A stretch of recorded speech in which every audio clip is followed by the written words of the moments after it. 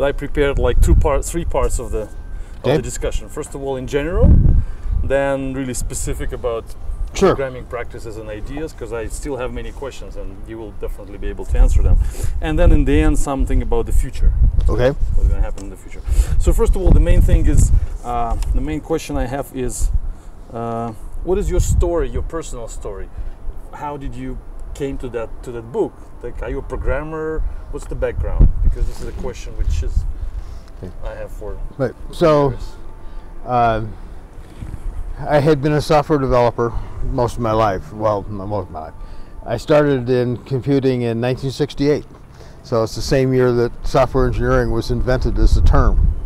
Was a COBOL programmer. I did work in almost every area of software development, all the way up to and including I was an IT manager for a state agency, government agency. So I had done all of these things. I was not really happy with what was, the results with the things going on. So I went back to school, to graduate school, and I decided to take anthropology and computer science, both. The idea being that the computer science would teach me more about programming and the technical stuff. Anthropology might teach me something more about the human side, teams, politics, management, all of these kinds of fun things. Did that, finished my degree, and then I got a job as a professor. And they wanted me more for my practical experience and knowledge than for my academic record. And so I got into the world's largest software engineering master's program. We had 600 students. And while there I started off teaching structured analysis and design, but things were starting to change. The object idea was just starting to come to the forefront. And I founded an object lab at my university. And we had real world customers, and so we did commercial seminars, we did development work in object-oriented things, and then of course we taught the academic program in objects. So we caught that wave right at the beginning. So right in the first commercial Smalltalk was Smalltalk 80. By 1990, Smalltalk was going to replace COBOL as the most popular language in the world. By 96, COBOL or Smalltalk was dead because everybody was doing Java. There's an interesting story there, by the way. But anyway, and then I wrote the book. And the book actually came out at the point where objects were no longer really popular, but Agile was just starting. And Agile was founded by the people that used to do objects. So if you look at every one of the Agile founders, whether it was XP or Scrum or whatever, they were all old Smalltalk developers. And so so they would say things like, Agile, you do a little bit of design, you do this, but the design that they were doing was object design. But they never said it. They just assumed that everybody knew what was going on. And so I wrote the book to try and say, look, if you're really doing Agile, you have to know about the kind of object design. Because these people, again, the people like Kent Beck and Ward Cunningham that were doing Agile, were behavioral object people. Kent Beck was the one that invented the CRC card, the Collaborator Responsibility Class card. They were not the data type people that came to dominate objects and basically killed it off. They were the original. And so they knew what they were doing when they said, design it this way, but nobody else did. So my book was to try and fill that gap and say, if you're going to do this, you need to know what was meant by objects. Why do you think Smalltalk died? And you call it died. Yes. Okay, Smalltalk never died. It was a research project at Xerox PARC, and it was extremely successful. But then two things happened. The first thing was Apple. So everybody knows the story of how Apple went to Xerox PARC and stole the local area network, Apple Talk, the graphical user interface that they put on the Mac and the Lisa. What people don't know is that at first, the first time they went to visit Xerox, they were forbidden to see Smalltalk. Xerox didn't want them to see Smalltalk because that was considered to be the best development of everything. Steve Jobs made a fuss because they had made an investment, cross-investment in stock with Xerox, and so the Xerox people, management, forced Park Place, or Xerox PARC, to show Jobs Smalltalk. But they showed them. He was really amazing. Wow, this is the future. But they wouldn't license Smalltalk to Steve Jobs. If they had, then Smalltalk would have been the language of the Apple. Instead, they invented Object Pascal to do that job. A few years later, Xerox PARC bought the largest Smalltalk product, the Digitalk Smalltalk for PCs. They had several 100,000 users. Xerox had, 5,000 commercial users of their product. But they had a lot more money, so they bought Digitalk. And then they basically tried to force the Digitalk community into the same kind of licensing as they were doing for their corporate partners. And so nobody wanted to do it anymore. So Smalltalk, basically, by that time it was all open source, and it became Squeak. And in Europe, there's a very thriving Squeak community. So Smalltalk is not dead, it's just in Europe. It's not in the United States. There was one other time too that Sun wanted to license Smalltalk to put as their base programming language on all of the Sun machines. And Xerox said, no, you have to do this other kind of licensing. And Sun said, no, we can't do that. And so, it could have been what it was supposed to be. But these kinds of business mistakes that were being made, Sun in particular, they got so angry at Park Place, the vendors of Smalltalk, that they went back and commissioned the creation of Java. So Java was supposed to kill it was intended to kill and it did. There was a very interesting period of about 4 years where Smalltalk could do 10 times, 100 times what Java did. But Java was free. And Smalltalk cost money. And so it eventually just won out for economic reasons. But things like you could run Java bytecode in Smalltalk easily. It was the same interpreter just didn't care if it was Java bytecode or if it was Smalltalk bytecode. So Java killed Smalltalk, or Java killed object-oriented programming? Java killed object-oriented programming too, big time. So before Java, there was a very intense debate between C++ and Smalltalk as to which was the true object-oriented language. And you would go to conferences like OOPSLA, and the debates and the discussions, they almost led to fistfights. People compared them to religious wars, because both sides were just so adamant and so strong. And C++ is not an object-oriented language either. It was never intended to be. If you look at what Stroustrup wrote about what he was doing when he created C++, all he wanted to do was to create discipline for C programmers. He thought C programmers were unruly and undisciplined and didn't write good code. So C++ was supposed to force them to write better code, more disciplined code. But he never once ever mentioned it being an object-oriented language. Other people did. They said, oh, well, you have classes in C++, therefore you must be object-oriented, just like you have classes in Smalltalk.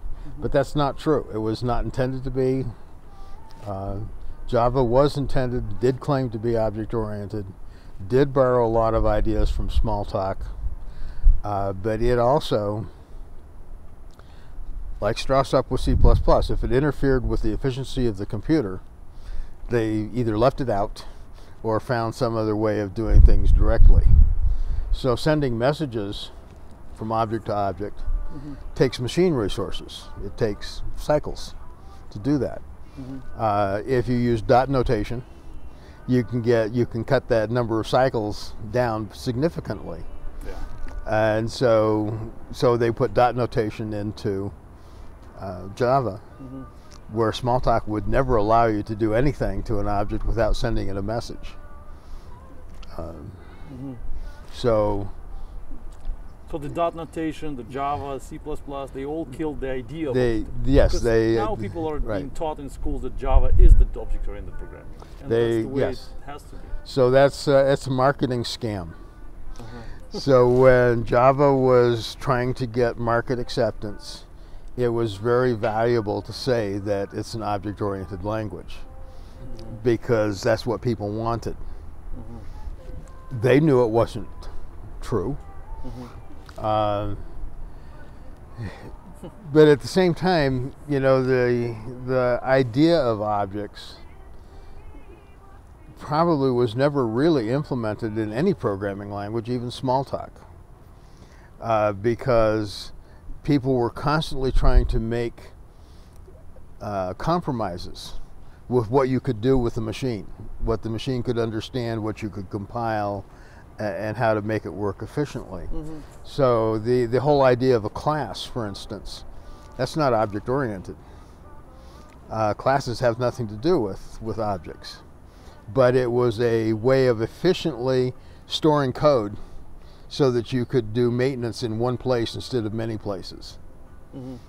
If you wanted to find the closest thing that there ever was to a true object-oriented language, it would be SELF, S-E-L-F. There are nothing but objects, and there is only one class or one type of thing, and that's the object. And you can plug methods in, you can plug variables in, you can do all these kinds of changes. You can clone yourself, but there's no such thing as a class, and you know, it's all objects. But SELF never gained a great deal of popularity. So I've heard a lot of things people saying on blogs and in academic papers, in conferences, saying that the object-oriented programming is bad in general. Like mostly functional programmers, people from Lisp, they're coming and saying this is mess. All these, I can give the quotes, but you know about them probably. Yes. So this is very interesting, and the functional people in particular, they are reinventing dynamic languages. They are reinventing the stuff that Smalltalk was doing, only giving it a different name, like dynamic language. They are reinventing things that Smalltalk was doing, calling it functional. They're reinventing things that Smalltalk was doing at the programming level. We're talking about detailed programming level, and calling it something else.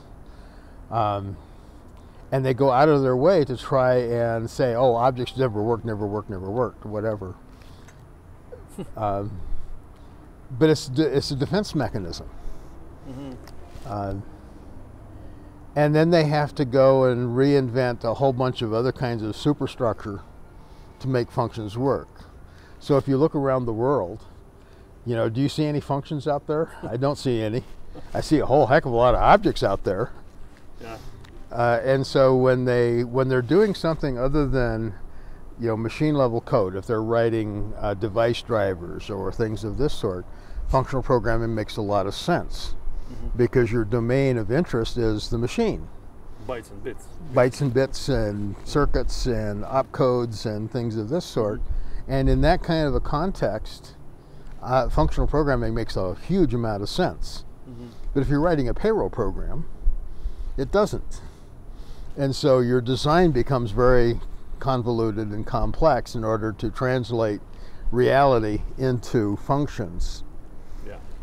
And that was the biggest advantage of Smalltalk, is that you can take reality and express it directly in your Smalltalk code without this translation kind of effect. So what about that quotes from people saying that object-oriented programming is just in general the bad idea? So I've heard that. yes. So at one level, it's absolutely true. I mentioned already the idea that it's inefficient to send a message instead of just doing a direct get, you know, like a dot notation. It takes longer, takes cycles to do things. If you use inheritance, like in object-oriented programming, like in Smalltalk, it's even worse. Because you'll send a message to an object. The object says, I have no idea how to respond to that. It sends a message to its class saying, do we know how to do this? If it doesn't, it sends a message to its superclass. So you've got all of these machine cycles before an answer comes back. So in that sense, yes, Smalltalk programming in particular is really inefficient, therefore bad, right? And there's some other, examples of that sort, that when you're executing Smalltalk code, it runs slower.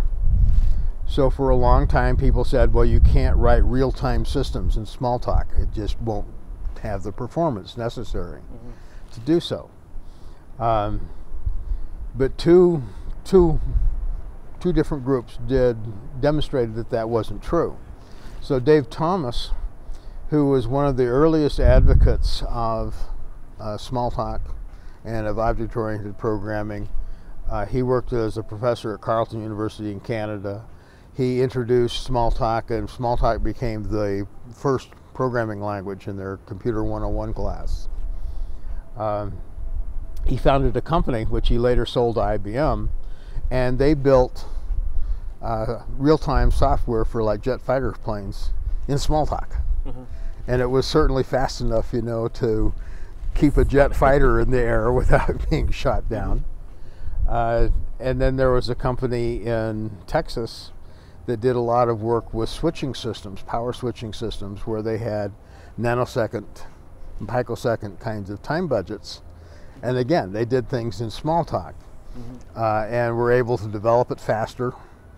And then when it came time to get performance, they would do little tricks like precompile method calls so that you didn't have that messaging interpreting going on all the time. But the advantage, you take 2 months to write your program, test it, prove it, and then you take 2 weeks to optimize it. Or you could do C++ and take 8 months to get it to run. I mean, your choice. But people didn't seem to care. They're also complaining not about performance only. They're saying that object-oriented way of designing things turns, the whole code into spaghetti code. Yes. So, what do you think about that?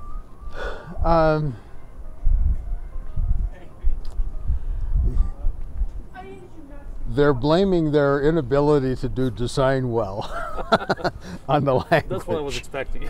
On the language. So there is one kind of thing that when you write a Smalltalk program, it can look a lot like spaghetti code, because in order to know what's going on, you're just following all of these messages as they go through the system. When it comes to debugging, the debugging tool is basically a list of all of the message sends. And you have to go through that and find the one that failed, and then figure out why that object didn't do what it was supposed to do and fix it. I had students that would write a Smalltalk program, and then they would spend weeks trying to trace the flow of control around the program. Well, your program, if it's well designed, should reflect a conversation among peers or equals. It doesn't have a master controller like other kinds of, like Java. You don't have a single place where all the control functions come from. The trade-off is that you lose, it appears that you don't have any control, you don't have any logic or flow or whatever to your program.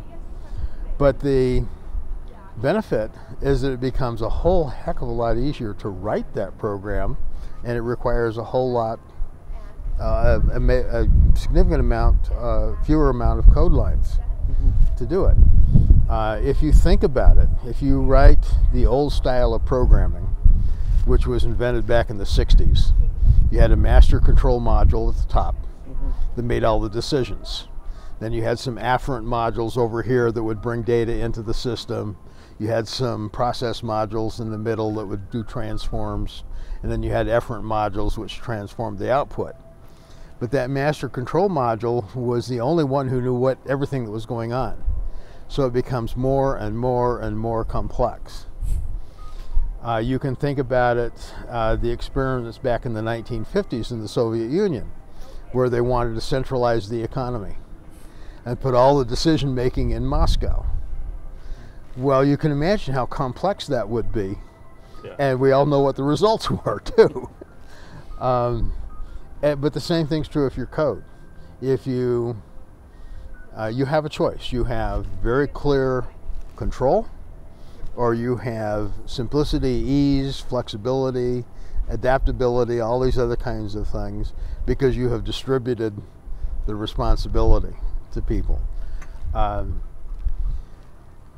Java programmers in particular, or C++ programmers, they don't have any choice. I mean, you can't even create a class in Java without having a main routine. Yeah.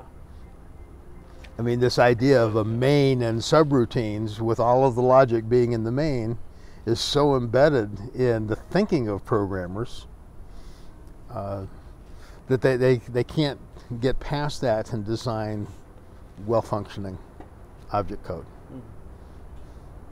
Totally makes sense. And now practical questions. The first one about classes, which puzzles me a lot. So okay. You're saying classes they're not supposed to be there, but only objects. Right. So can you elaborate on that? Sure. A bit more. Because I'm writing classes. Well, yeah. You don't have any choice. Yeah, I have to do that. Yeah. You don't have any choice. But so the idea was that you're going to have objects, and the objects are going to have, code. And if you have two objects that are similar, they may have similar code in them, right? Yeah. So when you do maintenance, it's just like any other kind of modular programming, you don't want two modules to have the same code in them, because when it comes time to change it, you have to go and change it in two places. And if you have a lot of these objects running around, it's a lot of work. So classes were an easier way to bring all of that shared information into one place. So if I want to change the behavior of all my objects, or I want to change the data structure in any of my objects, I can go one place to the class and change it there. And then automatically all the objects have that same behavior. So it was a compromise. There's another thing also that you have to do, where do objects come from? Well, in C++ you have a factory. Yeah, exactly, yeah. In Smalltalk, you don't. You have a class. So the class is the one that has the template for creating new objects. Yeah, the template, yeah. That's the word I don't like. But yeah, but that's basically what it is. It's like the DNA, and so you just go in and clone that DNA in the class and create a new object. But all of these things are just conveniences for the programmer. They aren't essential to the idea of an object. They're things to make the job of programming easier. So in my book, I say this is a secondary concept. The class. It's part of the vocabulary. It's not essential. You have objects, and you have messages, you have encapsulation. Those things are absolutely critical. Things like classes and inheritance are compromises with the practical issues of doing programming and with the capabilities of the machine. But in Java, we have something in that classes. They're not just templates. We may have methods in them for But you're not supposed to. that was I wanted. Yes. Yeah, that's my question. So, again, I tried to make the point in the book that a class shouldn't do anything. So, in Smalltalk, you have class methods. In Java You're not too. supposed to use them. It's bad design. It's a return back to kind of a command and control kind of way of thinking if you're using a class method. You're trying to take something that should be the responsibility of the objects, and for whatever reason trying to consolidate it and put it into the class so that the class can do it on behalf of the objects. And people come up with arguments about why they had to do it that way or whatever, but they're never very good arguments. They didn't think of an alternative, and so this is easier. And the fact that Smalltalk put them in there right at the beginning as class methods, as things to do, it just tempted people to do it. But I have never heard in 30 years a good reason for using a class method. I can give you one. The Android SDK, for example, which is Java code entirely. So Google is promoting it. In order to create an app for Android phone, you have to use Google SDK. And in this Android SDK, they have explicit instructions for programmers, which are saying you have to use static methods, which are class methods, because they're faster.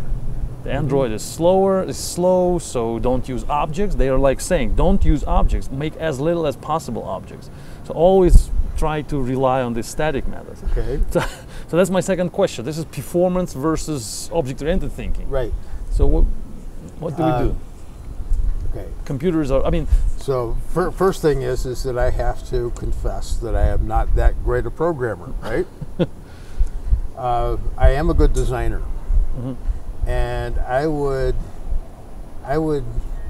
lay a small wager, at least, that if I could look at the design and find a better way of doing things that didn't mandate the need for doing class methods. So yes, if you build an architecture this way, you build a 500-story building, you better have a really fast elevator. yeah. But is the 500-story building the best design for this problem? Or would you have been better off building an arcology or something, a different kind of distributed architecture that allows for massive populations, but you don't have 500-story elevator shafts in it? You might have a whole bunch of shorter elevator shafts. So you could break up the functionality of Android in different ways so that no piece of it was that big that mandated the static methods. And so there's almost always a design alternative that eliminates the problem. Operating systems are a really sore point with objects. I worked for a couple of years teaching a class on object-oriented operating systems. And there have been a number proposed out there, but the architectural design of them is always the same. You have a big master control something or other, whereas if you architected your operating system to reflect the objects in the hardware, you have the computer. Well, the computer is nothing but a collection of components. And the computer can tell you, oh yes, I have a disk drive, yes, I have a bus, yes, I have a this. Memory, whatever. Whatever it is that comprises the computer. And then the different parts would each take responsibility. So if I'm a disk drive, I can accept your string and store it and give it back to you, keep track of it, keep it safe, all these kinds of things. I can even queue. If I get 2 requests at once to save something, I can establish my own queue. I don't have to have the operating system telling me well, do this one first and then do this one second. I mean, I'm more than capable of doing that myself. And so if you look at the behavior of all the components of the computer, give them all the distributed capability, an operating system becomes, you know, a couple thousand lines of code. And not the, what, however many millions or trillions of lines of code Windows has these days. Yeah. It's the design. So my question is, what's the balance between performance and nice design? So some people say performance goes first. We need to Yes. write code for computers. They say, Right. don't. Who cares about this beautiful designs? But this, Right. basically, it's just, you know, Right. instructions for computers. Why do you so much pay attention to the design and all these objects? I can create these static methods. It works. Right. The software works, and it's faster than yours. That's the argument. Yes.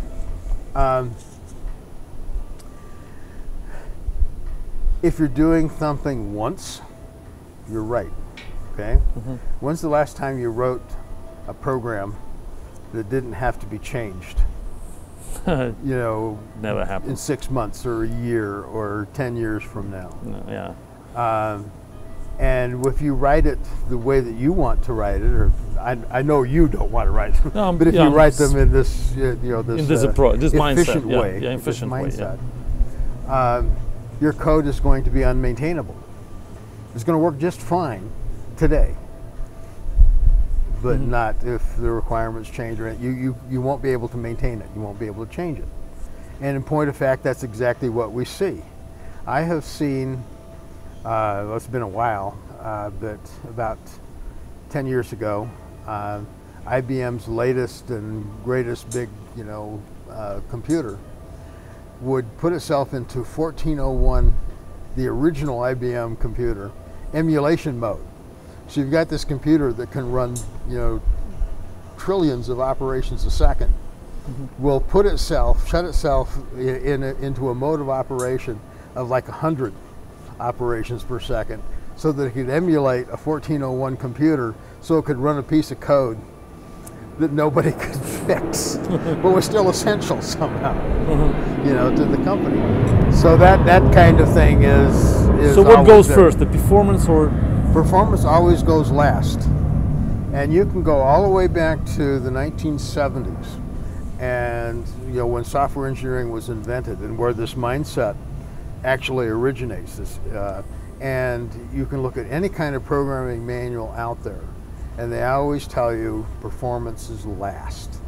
You do your design, you optimize your design, you code your design and test your design, you make the program work, and then you figure out how to make it perform faster. Because the things that are going to ultimately matter long term is the design. The performance is going to change next year when you get a new computer, right? Yeah. So why spend all of this time, you know, optimizing for a computer that's going to be obsolete in 6 weeks? I agree. But if you do your design right, then you know, it moves over to the new computer just fine. And yes, you'll have to do some work to re-optimize the performance to take advantage of the new skills. But that's really small amount of effort compared to this other stuff. Now we live in a very practical world. It's a very interesting world as a programmer. What is the average longevity at one job for a programmer? A year, maybe 2 years. A something year, like maybe? that. Yeah, maybe. Yeah, something Maybe like that. 2. Maybe 2. Yeah, rarely. Okay. So what's the average length of time of doing a project? Longer than a year, I think. Maybe even, I don't know. Yeah, Some the of them average are- is around 2 years. Maybe 2 years. Yeah, something Yeah. like that. Yeah. Okay. So the odds are you, as a programmer, you're going to You're work gonna on finish one the project. thing in one place, and when it breaks, you're going to be somewhere else. Yeah. So exactly what is your incentive for doing it right? You know, that's somebody else's problem. Now, that sounds really, really cynical. Yeah. And I'm not saying that programmers consciously think this way, but it's just the nature of the economics and the social structure of programming that you never have to face the consequences of your actions. Almost never. Nobody ever gets fired because the program didn't run. you know, you may have layoffs, but hey, you're working at a new place, you know, 2 days later, and I mean, there's just no consequences. And you think it's bad Oh yeah, for the industry yes, that programmers don't have consequences? yes. And what that consequences should be, would be? Financial, career.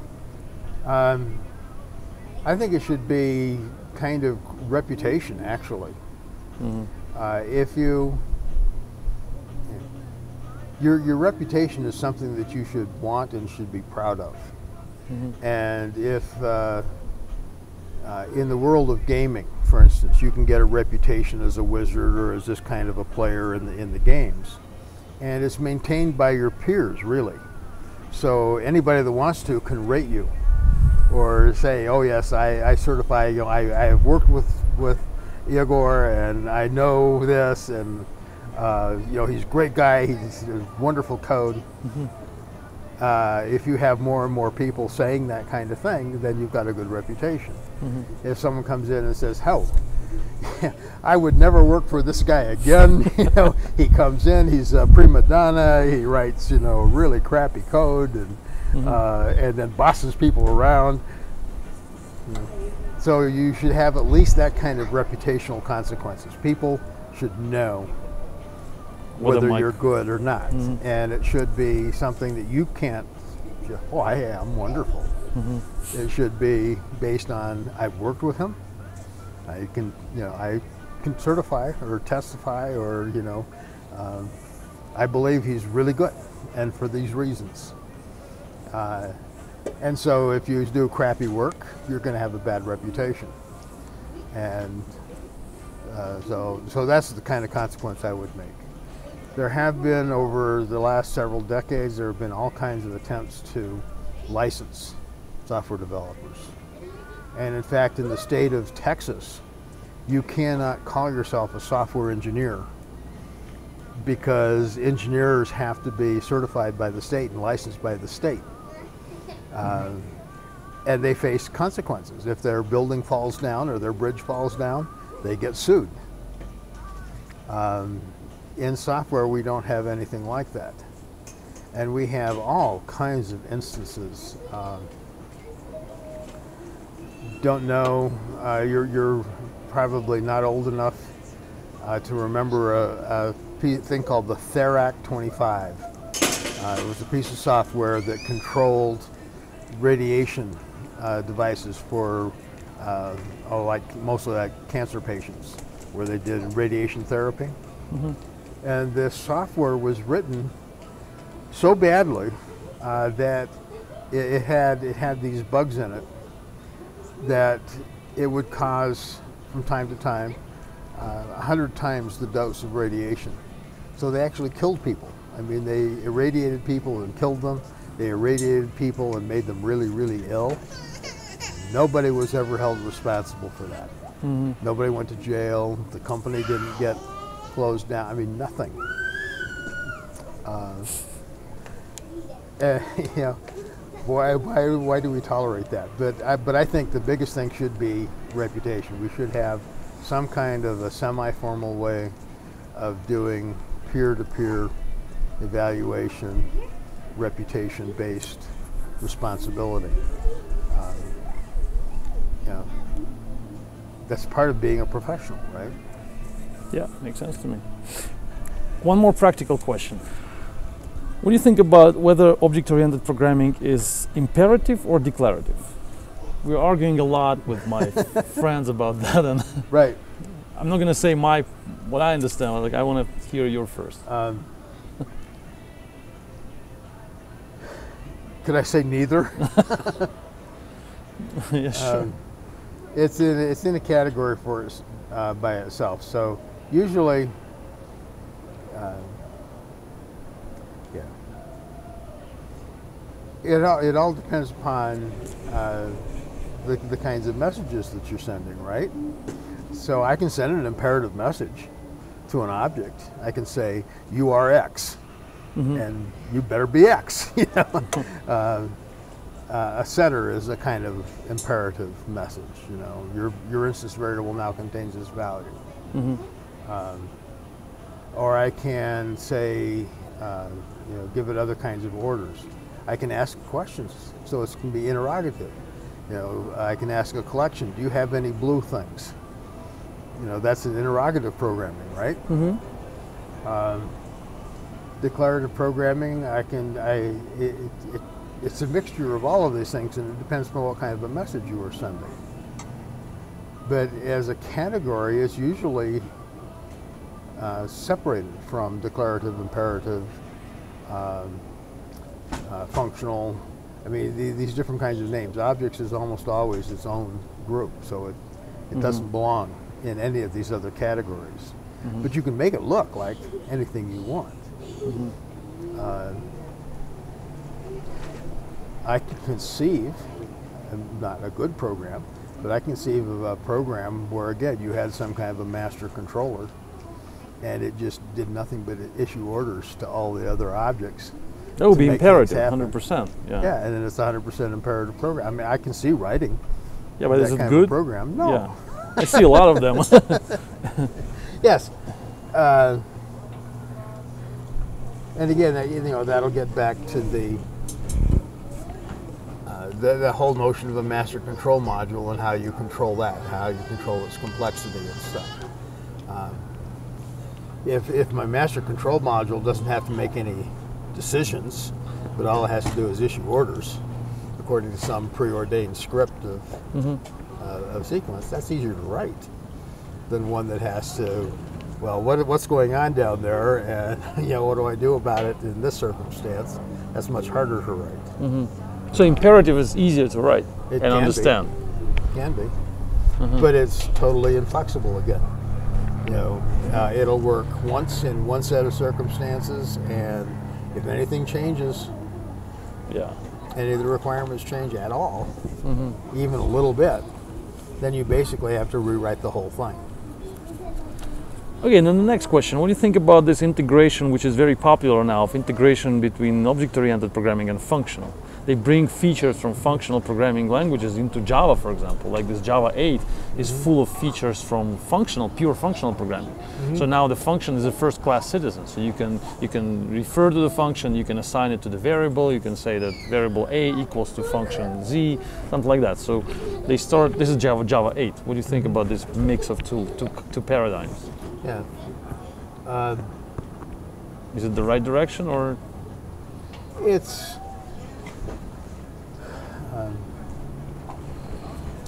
It's probably a necessary thing. It certainly is nothing new. You can look at Java itself. It was intentionally designed to include things from Smalltalk and to include things from C++. Actually, from C, directly from C. So it was a hybrid right then of procedural programming and object programming. Look at something like Ruby. Ruby intended to emulate Java and C and Smalltalk. And so all of these features are in there. The reason being is that it's kind of an old adage that you need a toolkit. You don't need a single tool in your your building kit, so that you have the ability that if this problem requires a function, I should be able to use a function to solve that problem. If this problem requires a class or an object, I should be able to create an object. And in a very real sense, this is true, that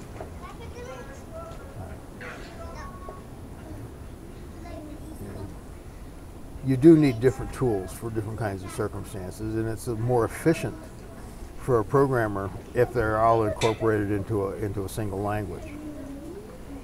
The problem is, again, it's a psychological, not a technical one at all, is that if you started off in programming in language X, now you're using language Y, and it has features of language X and language Q and language P, which ones are you going to use?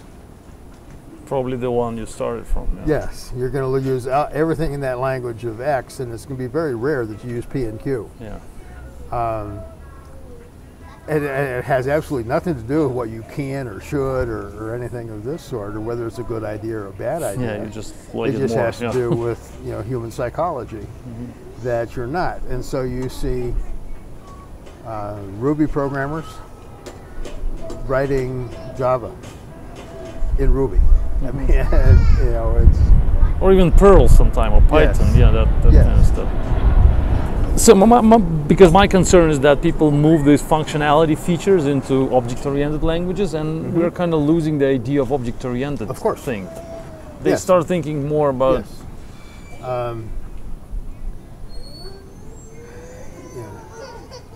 But if you're a language designer, and therefore if you are a particular language user, you are always kind of making compromises between what it is that you want to say and what you want to say things about, and what the computer allows you to do. So the old adage, computers are stupid. They have a very narrow little language that they know how to process or to deal with. The world is really, really interesting and complicated. So whenever you're trying to design a language, you're trying to design something that the computer can understand, and that the programmer can understand, and that the programmer can use to think with to solve problems out here in the world. And so you want to make as smooth a transition as you possibly can. So a language like C does a really, really lousy job of doing this, because C is what the programmer speaks and nothing else. And so the burden on the programmer is huge. You have to figure out the real world. You have to figure out how to design some kind of a solution for a problem in that world. And then you have to figure out how to translate that into C code. All of that's on you. You come along with a language like Smalltalk, and it embeds a model of the real world. So sometimes it's a metaphor. So if you're drawing an object in Smalltalk, you have a pen, which is a metaphor of a pen in the real world. Well, what can I do with a pen in the real world? So I have this kind of intellectual model.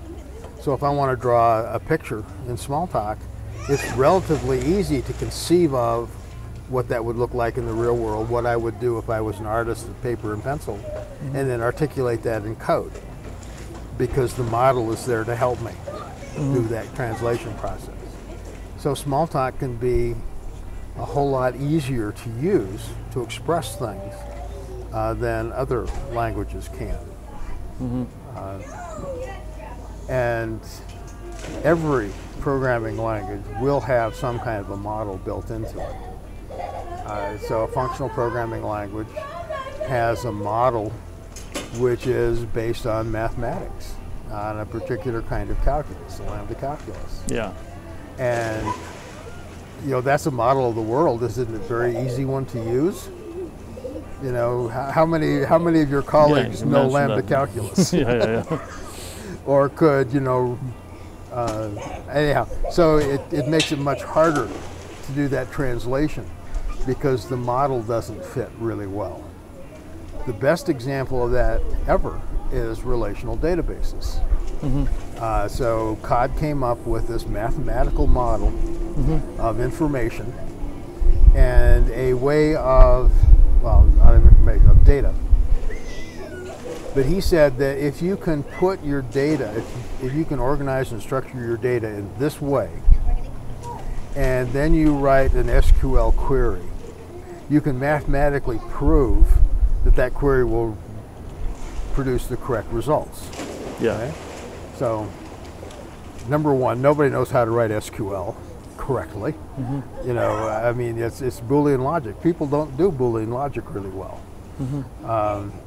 The relational model itself, the tuples and things of this sort, are not natural. That's not the way we think about stuff. So to decompose it, to normalize it so that you can store it in that form, and then to write a perfect SQL query just so you can prove that you got the correct results. I mean, it's overkill. Yeah. But I mean, it's this huge model, and people have spent billions and billions of dollars, trillions of dollars over the years trying to make it work.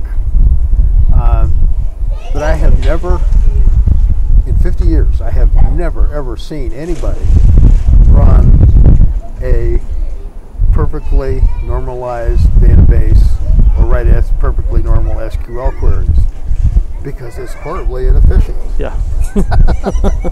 And so, you might normalize your data, and then when the database administrator actually creates the database, he does all these little denormalization tricks so that it can run in real time. Yeah. There's no calculus yeah. anymore. It's So why just have a data. perfect model if you can't implement it? And it makes things so much harder. It is really, really, really hard to normalize data. I mean, it's not something that comes easy to anybody. And then you have to figure out how to get it back, and I mean, it's just huge wasted effort. And I see the same thing with the programming languages. If your language is based on this artificial model, it's going to make things harder, not easier, to write code. What do you think about inheritance? A few more words. You said it that it's a burden, but can you explain? Yeah. Because many people use it, and me as well. But I feel that there's something wrong in that. But Oh yes. So inheritance, you can look at it as in a couple of different ways.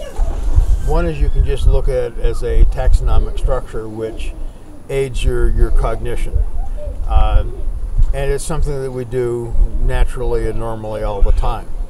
So it's a whole lot easier to think about kids than to have a name for each of those 6 kids that are in the swimming pool over there. yeah. And if I say, "Hey kids, be quiet," that's a whole lot easier than to say John, Charlie, Joe, Sally, and Becky. So we use taxonomies to just make sense of the world and to have economical kinds of features.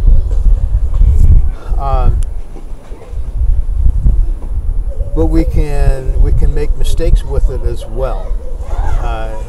And when we get into this kind of formal or technical inheritance in a programming language, we can do that very easily. We can do it with data.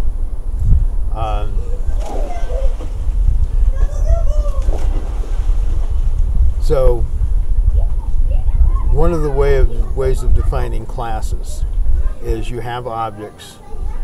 You find out what the attributes of your objects are. So this is the data approach to doing objects, right? Okay. And then you create classes, hierarchy of classes, based upon shared attributes. So if you have a name and I have a name, then we're a member of the same class. Yes. And if I have a name and you have a name and the children have names, then we aren't the same class because we're adults and they're children, but we belong to the same superclass Yeah. of people. And we build these big hierarchies, but it's all based on data. And these kinds of taxonomies always break down. So you can look at the Linnaean taxonomy is exactly that kind of thing, where Linnaeus categorized all of the plants and animals in the world. And so he's got mammals over here as a class because they got the shared attributes. They've got birds over here as a class. And then all of a sudden you have a platypus, which has fur, lays eggs. I mean, it breaks. Yeah. So these kinds of taxonomies always break, or they get really complex, because if I was in an accident and lost an arm, I'm no longer a member of your class, because you have 2 arms, I only have 1, and I can't have 2. And so I have to create a new class. And so if you look at these kinds of taxonomies, and the logic is always, again, the more classes we have, the more inheritance we have, the easier it is to reuse things or to do whatever. Not true. It gets more and more and more complex. So the world's, as far as I know, the world's largest Smalltalk project was a thing called the Lynx project at Cargill. Cargill is the largest privately held corporation in the United States. And they do grain processing and futures trading and things of this sort. Basically, it's a big grain handler. And they wrote this program. When they started the program, they brought in every person in the country that was an object-oriented expert to advise them. And they came up with a design, but the company had just finished spending several $1 million on creating an enterprise-wide data model. So they had all these data entities, normalized or semi-normalized, whatever. And they decided, well, we're going to use that. A data entity is a class. So they all of a sudden, in their Smalltalk program, have 100,000 classes. They needed 1,000, maybe, classes to do the work.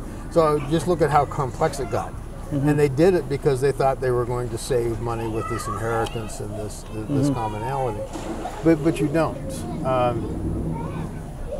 You misconceive inheritance. Because it's based on data. Yeah. Because That's it's the based point, on yeah? data, because it's based on Not on behavior, but on characteristics. data. Yeah, it's not based on behavior. You come up with a very different taxonomy if things were classed on behavior rather than data or attributes.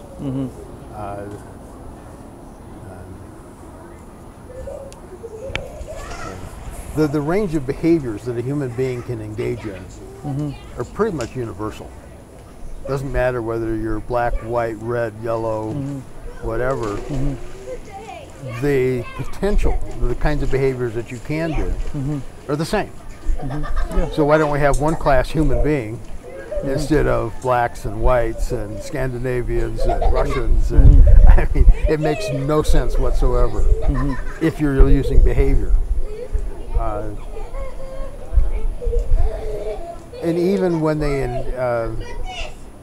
introduced the idea of classes and you were teaching people to do classes, you were warned, do not make your classes into a pyramid, a multi-layer pyramid, which you would think you would want to do if you want efficiency and maximize this sharing of resources and so on. Instead, your inheritance tree should be very wide, and then maybe one or two levels here and there along that breadth. I mean, so we knew right from the beginning that you shouldn't do this kind of inheritance model, but people did it anyway.